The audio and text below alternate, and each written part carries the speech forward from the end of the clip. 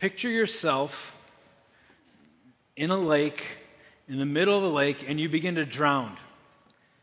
You go under the water, you start to sense that panic, you are wondering what's going to happen, and it's starting to get darker in both, not just in your surroundings, but just also internally, and you get enough strength to push yourself up, you break through the surface, and you look and you see there is a boat right near where you went down, and you could see in the boat there's a person, and they have a life vest, but instead of throwing it, you notice they're sitting there and they're reading the warning labels and instructions on the life vest as you're there, ready to lose your life. In some ways, spiritually speaking, that's where the people were when they heard the Gospel of Mark delivered to them for the first time. They were in a spot where they needed a lifeline, and they needed it now. They didn't need explanation. They didn't need a buildup of proofs. They needed Jesus right now. You see, the beautiful thing about the way the Bible is put together is the first 4 books of the New Testament, which we call the Gospels, Matthew, Mark, Luke, and John, all written by different people with different perspectives for different purposes. Matthew was writing to a primarily Jewish audience who needed to know that Jesus was the promised one for Messiah. Luke was writing to a group of people to highlight and show Jesus was the one who would overturn injustices of the world. Things like poverty and how children and orphans and women were treated.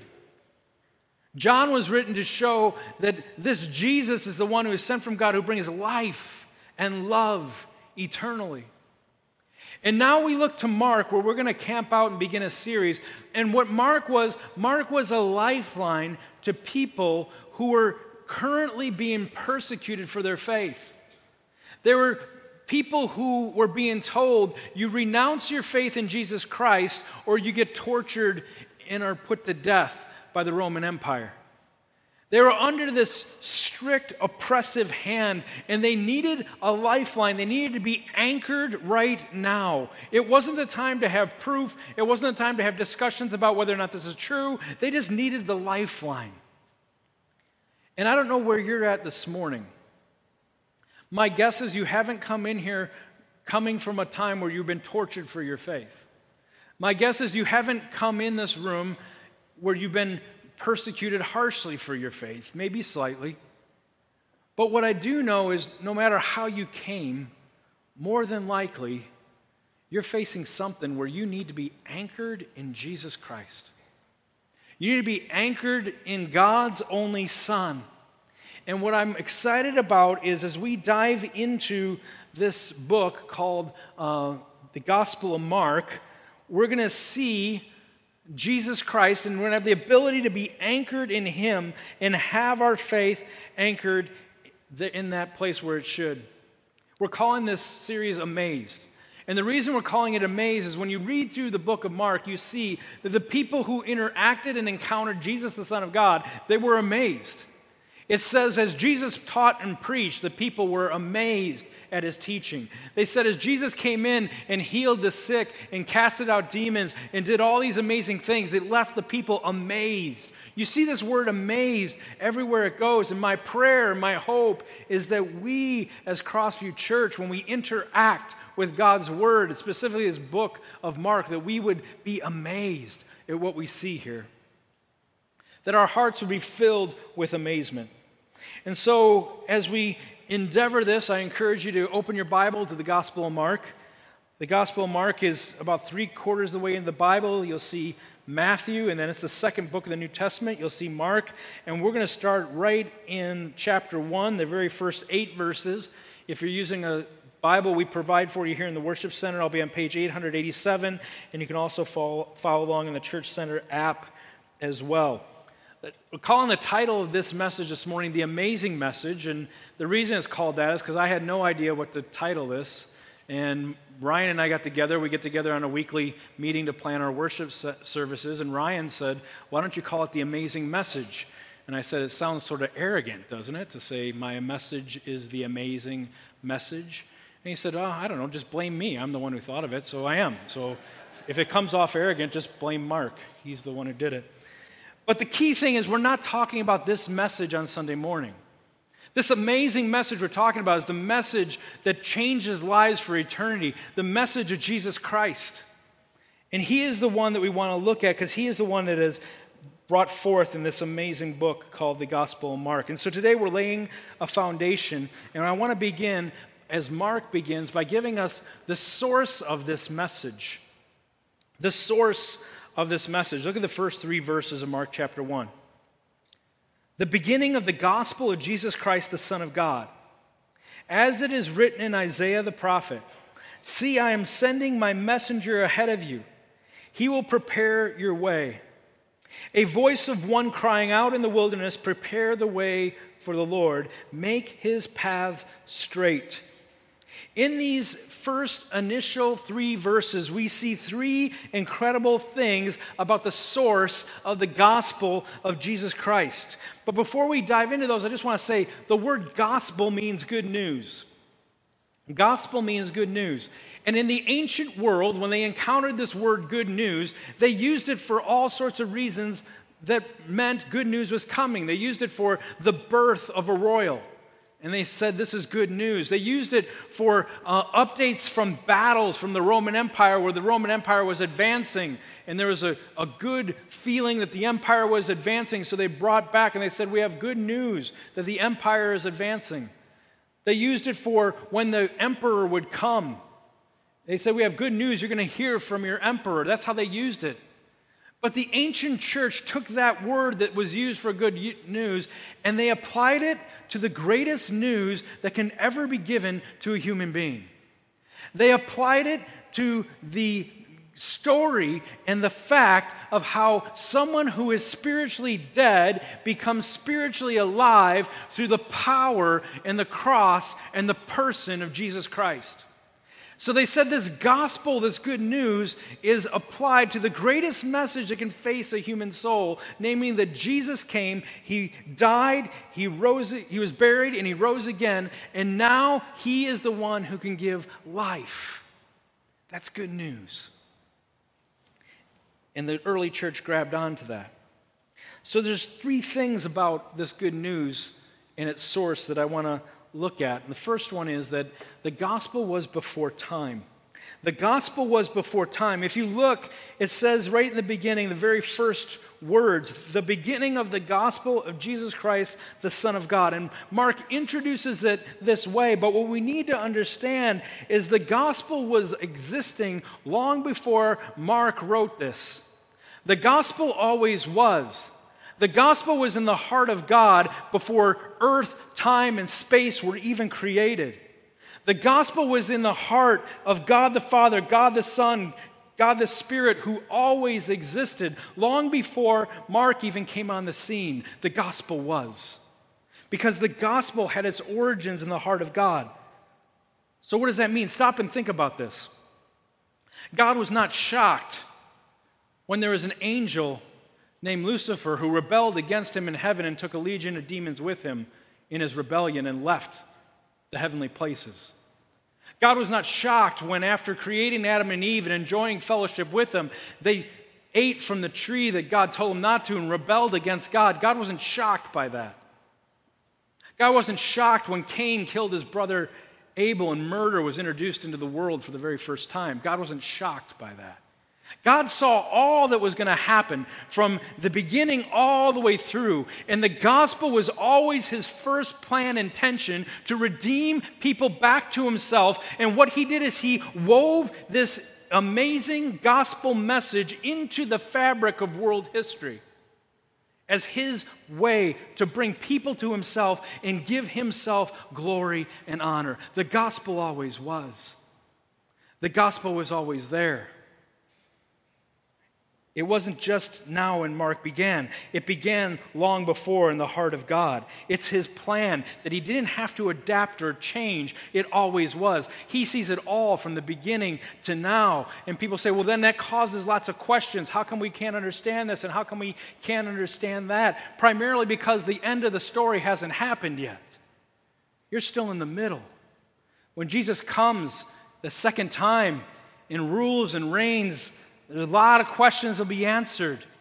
In the meantime, we have to wrestle with that tension and be okay with it because he's God and we are not. And we need to understand that he functions outside of this time and space and reality we have. The Creator will not be known by the creation exhaustively and fully. Can be known enough to have relationship with, but he is God, we are not. And this gospel was in its heart from the beginning. The second thing is this gospel was from God himself. Even though Mark is writing to a non-Jewish people, he links this gospel of Jesus Christ with the promises that were given to the people of God throughout the Old Testament. He links it to God's covenant. And he does this primarily by taking two prophets in the Old Testament and sets them up right here in the beginning, the prophet Malachi and the prophet Isaiah. Look at verses 2 and 3. It says, "See, I'm sending my messenger ahead of you. He will prepare your way, a voice of one crying out in the wilderness, prepare the way of the Lord and make his path straight." He's taking two voices from the Old Testament and bringing them here to announce this beginning of what's going to happen in the Son and ministry of God through Jesus Christ. He's connecting the dots, if you will, of what God has done to show this is a fulfilled promise that was talked about in the Old Testament. God's Messiah came out of the faithfulness of God to his people in past days. And he says the content of this message is that God's promise was a forerunner. A messenger would emerge before the Son of God came. A messenger would come who would announce, prepare the way of the Lord. A messenger would come to make sure people are ready to receive and know and hear the Son of God who is to come to earth. You see, this is a concept that first hearers would totally get and understand. Because before a royal person would come to a city in the Roman Empire, people would go there days before from the empire, and they would dress the place up. They would get it ready. They would level hills so that the emperor or the dignitary could be seen. They would clean up garbage. They would do what they had to do. And so when people saw this envoy come from Rome and begin to dress things up and get things ready, they knew it's time to prepare for the king. They knew something big was about to happen. And Mark captures that language, and he says, in this person of John the Baptist who's going to come and prepare, you need to hear his message and know that it's time to prepare for your king. It's time to prepare for the arrival of the one who was promised throughout the ages in the Old Testament, and now the time has come. The kingdom of God is now at hand. It's time to prepare. So just as the people noticed the envoys from Rome coming, it was a trigger for them to prepare for the arrival of the king. So John the Baptist's coming that Mark writes about here is to prepare the people for the coming of their eternal king, Jesus Christ.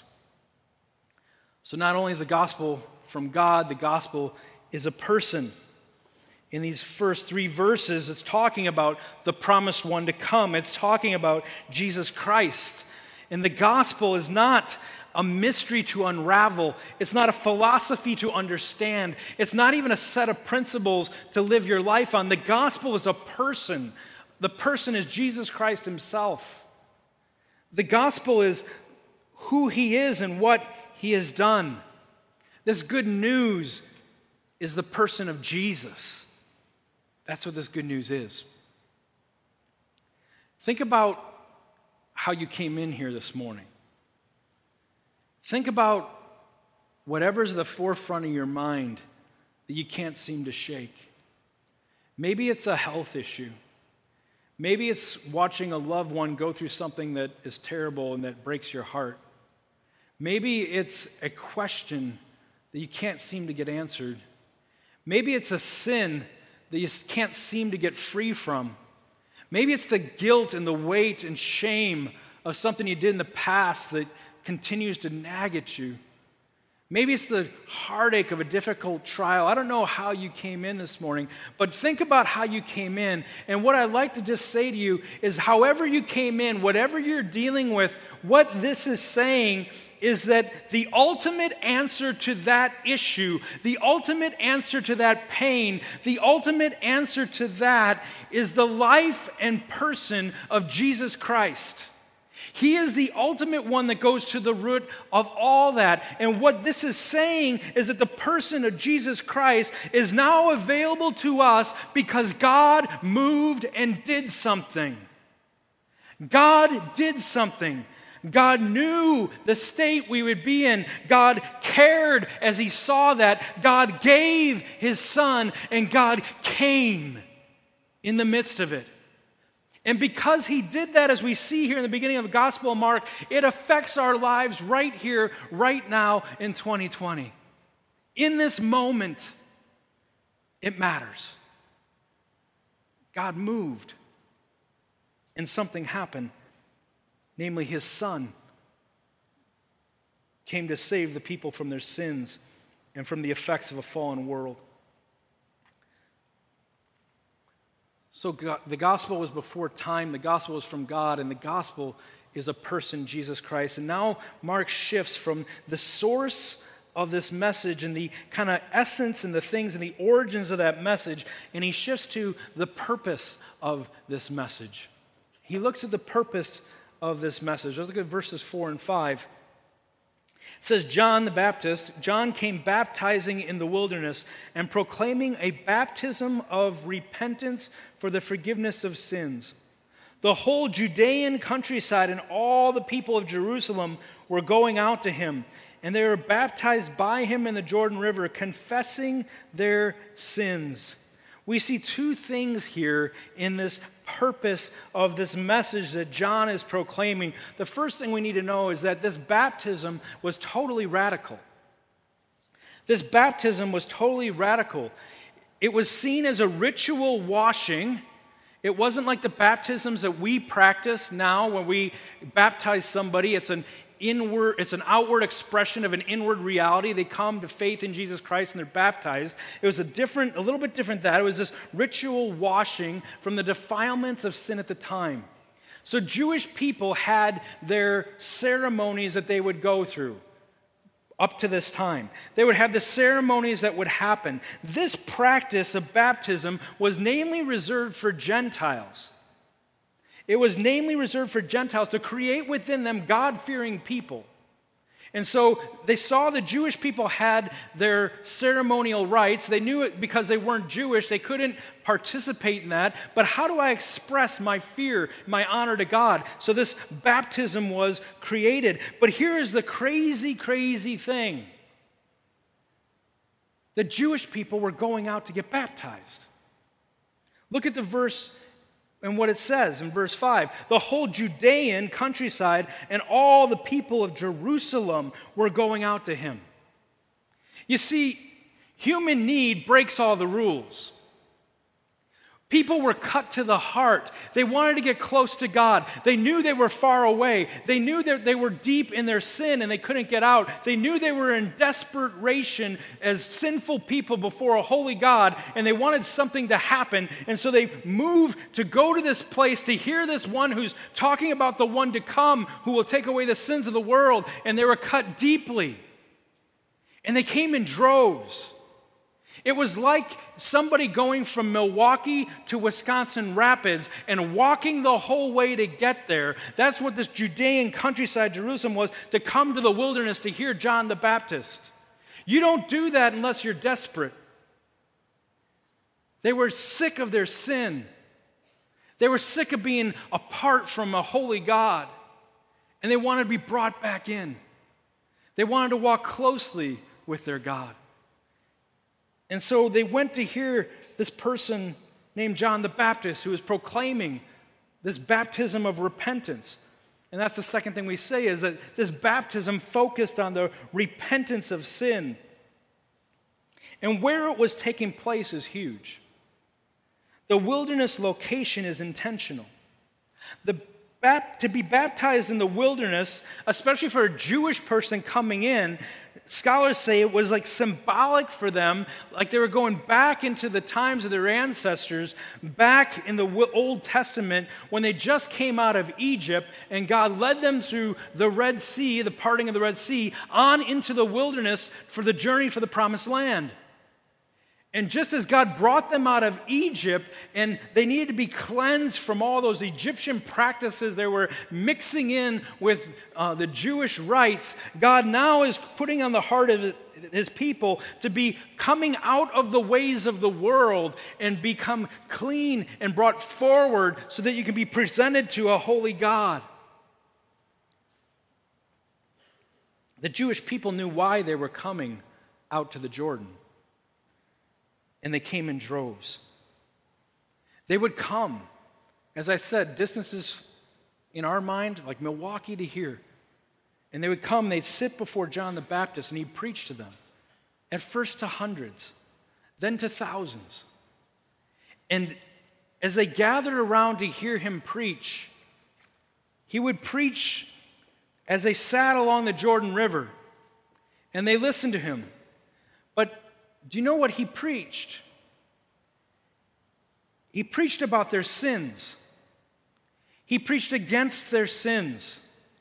He preached giving them warning of God's judgment.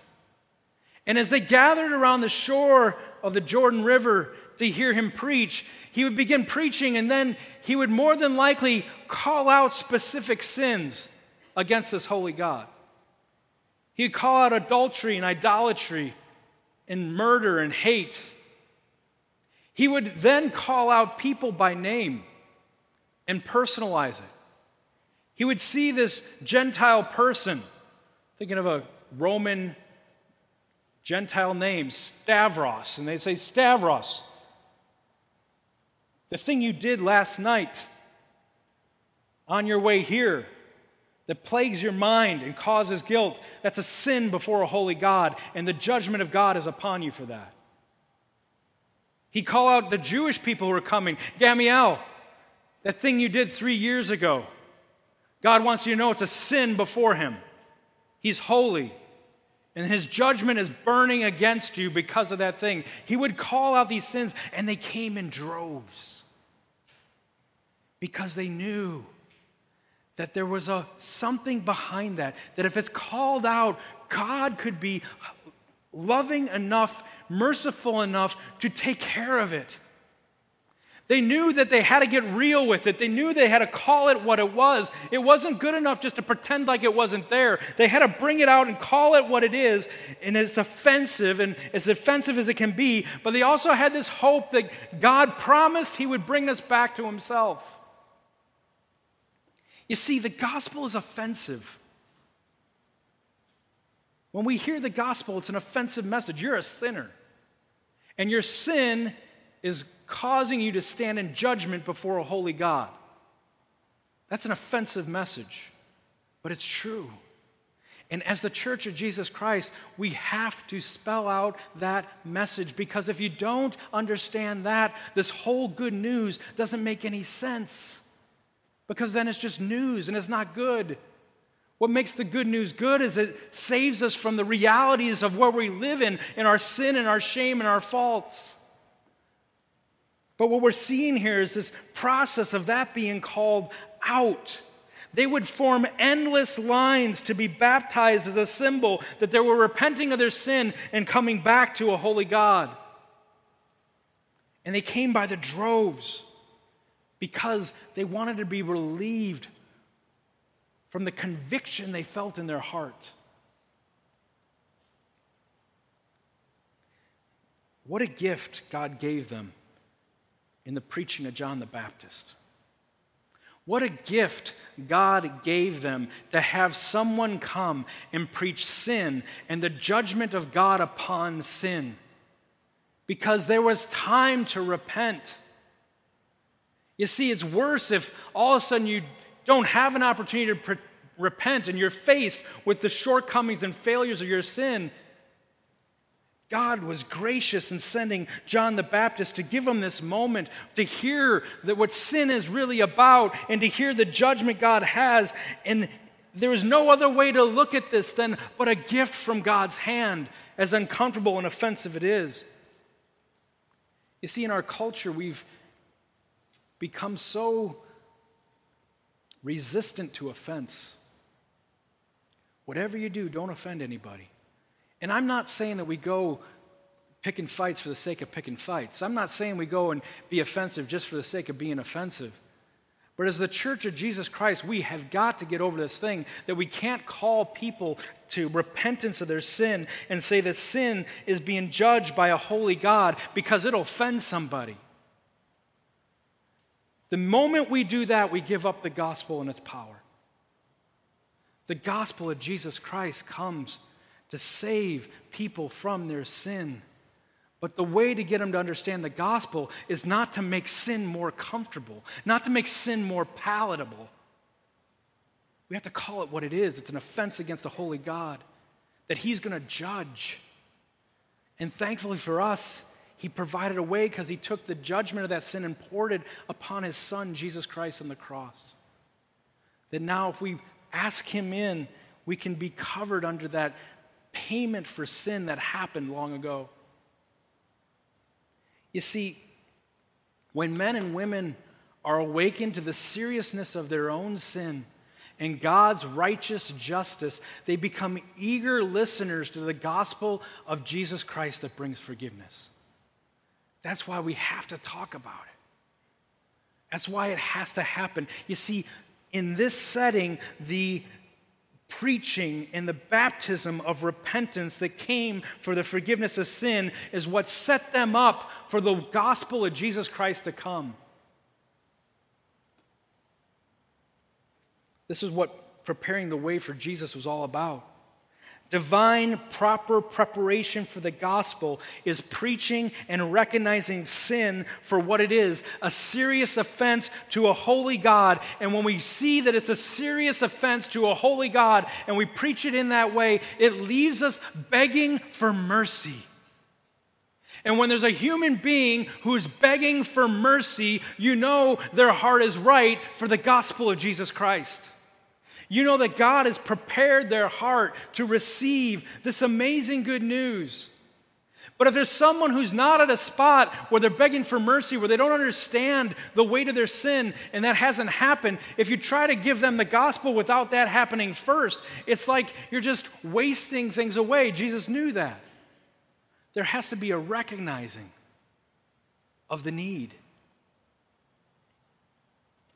Every human being needs this gospel, whether they recognize the need or not. Every human being needs this amazing story, and they first must be confronted with the reality of sin. Look at how John the Baptist lived in verse 6. John wore a camel hair garment with a leather belt around his waist and ate locusts and wild honey. I pondered this week, why would Mark put that in there in the midst of this thing? And if you read that, it harkens back to an Old Testament prophet named Elijah who looked and lived the same way. It's like God was saying the spirit that was on Elijah to call people into a repentant relationship with a holy God is now upon John the Baptist. So there's one part of that's why he put it in there. But there's another part why he put it in there. He put it in there to show us that John the Baptist's lifestyle matched what he was preaching. He wasn't being seduced by the ways of this world. And it was key he put that in there because during that time and place, many religious leaders and religious rulers were being seduced by the Roman Empire to ease off on the things they believed in. Many of the Jewish leaders were receiving money from the Roman Empire to keep the Jewish people in check so they wouldn't revolt against the empire. But in order to do that, they had to compromise some of their messages that God called them to preach. And what Mark's doing is he's saying John the Baptist stood in total contrast to that nonsense. He lived in a different way. It wasn't just words. His words were backed with the integrity of his life. That he wasn't seduced by the ways of the world. He stood as one opposite, countercultural, living for the kingdom of God and the kingdom of God alone. Living for God's glory. The desire to live for God's ways in His glory were so much greater for John the Baptist than to cater and pander and compromise and mix into his life the ways of the given world. And you know what the result was? People took notice. Hey, there's something different about this guy. He's living what he's preaching. There was power in his message because of how he lived. There was power because he turned from the world's wicked ways and lived for holiness for God. That's why it's so crucial for us as Christians that once we give our lives to Jesus Christ, we don't just pray this little prayer, then live however we want and think that we got it all figured out.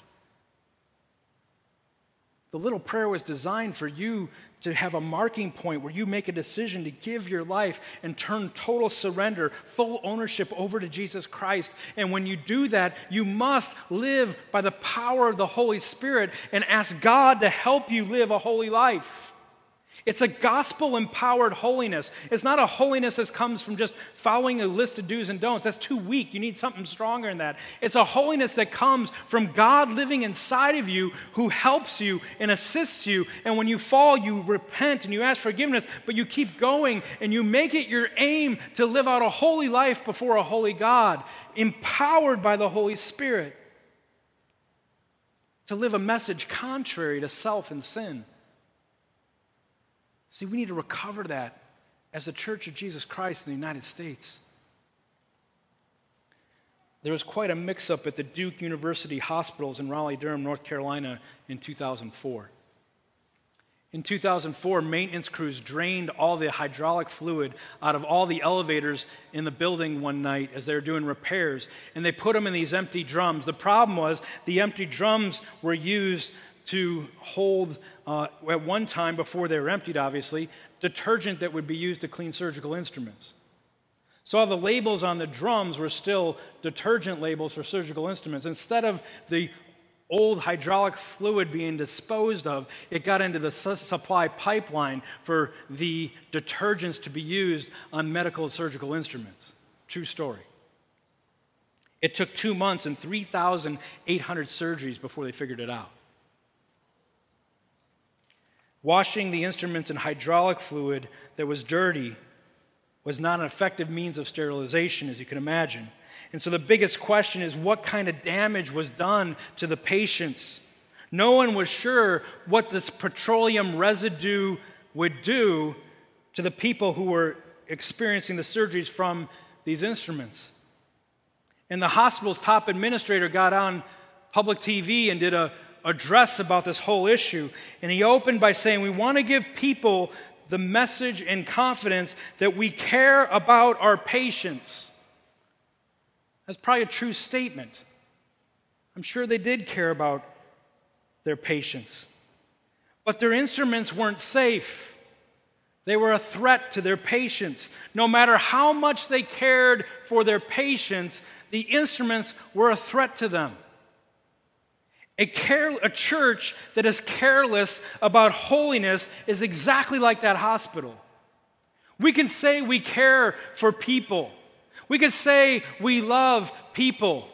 But if we're not living out holy lives and carrying out the gospel the way that God intended, then we're not caring for the people that we're presenting this gospel to.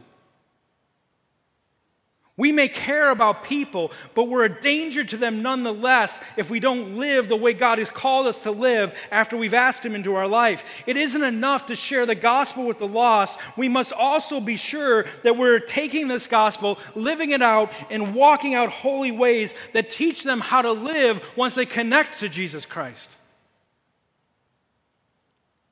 Or else we harm the people of God and the people we're trying to reach. Mark finishes this part by stating an amazing quote from John the Baptist in verses 7 to 8. He says, he proclaimed, one who is more powerful than I is coming after me, I am not worthy to stoop down and untie the strap of his sandals," speaking of Jesus Christ. "I baptize you with water, but he will baptize you with the Holy Spirit." The baptism of the repentance of sin was the first part of John's message. Now he's talking about an ultimate baptism. The first part was a recognition of sins before a holy God. The second is a spiritual healing that will come and bring new life. You see, he told them, "I am one who will drench you with water externally, but another is going to come who's going to drench you with the power of the Holy Spirit internally, that as you give your life to him and that comes, you'll be empowered to live a holy life." That's the only way you're going to do it. This is all part of the gospel of Jesus Christ. Part of the gospel is living it out in the power of the Holy Spirit to live a holy life. What a beautiful picture we have. When we become Christians, the moment you ask Jesus Christ into your life and you repent and you say, "God, I need you. Would you come enter my life?" The moment that happens, you are baptized in the Holy Spirit. The Holy Spirit, God himself, comes and enters your life and then empowers you to let go of the sinful habits, to let go of the sinful ways, and embrace Jesus Christ in who he is. You see, when we are baptized with the Holy Spirit, he permeates every part of us, and we are radically transformed. It's a gift. God gives us God himself to indwell us, to live the lives that we're supposed to live. Christianity meets men and women in their most radical need, separated from a holy God, standing in the effects of their sins. And in that moment, when they're separated from a holy God, here's the reality of it.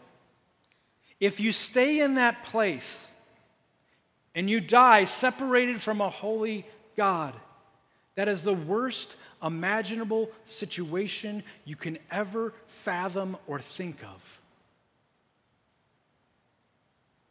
But the good news is God made a way. God saw us in that place. God saw us in that desperation. God saw us in that place where we could stand only with our own merit and it wasn't good enough.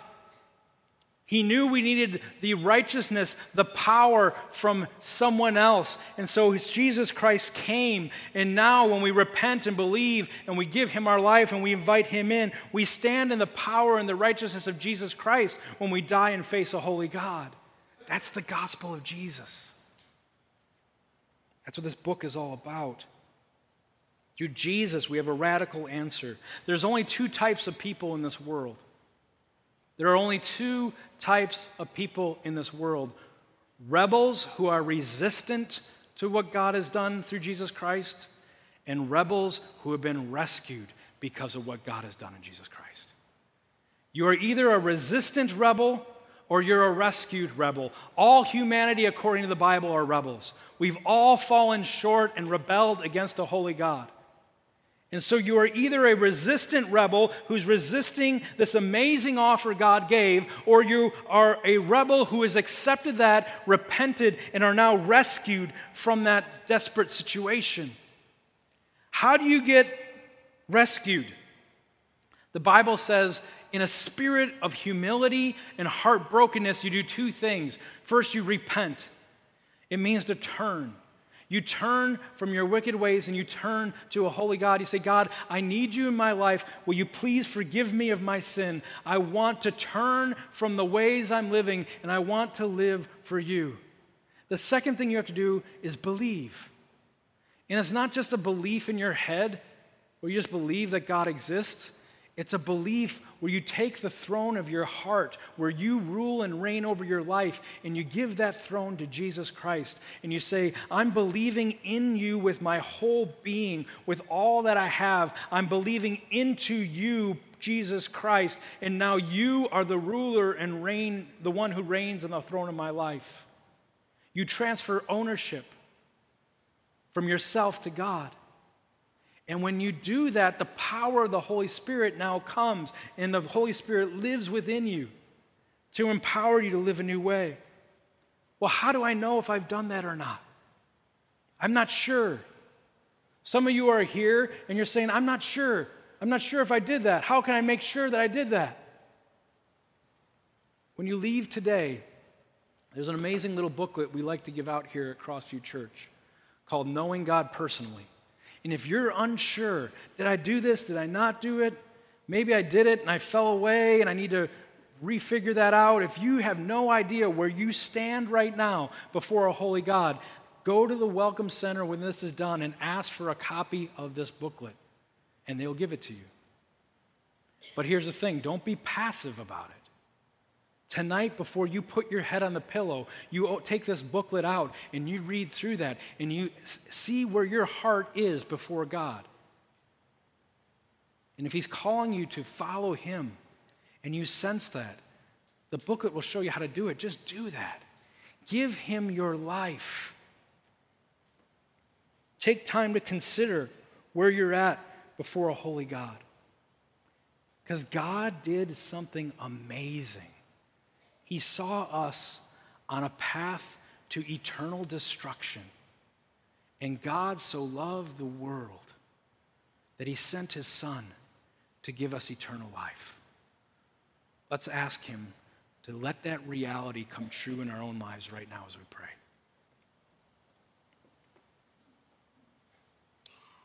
Father in heaven,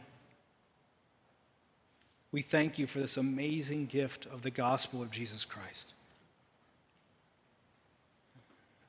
We thank You that Your heart was such that You saw Your people far from You. And in Your justice and in Your truth and in the integrity of who You are, You didn't just pretend like the sins weren't there, but You put together a plan where sin could be redeemed, where the penalty could be paid, where righteousness could still rule and reign through Your Son, Jesus Christ. God, I pray this amazing good news would open up the eyes of our heart in terms of our relationship to You, would open up ways and pathways of thinking about who You are. God, let the truth of the gospel of Jesus Christ permeate our minds, our wills, our thoughts, and our emotions.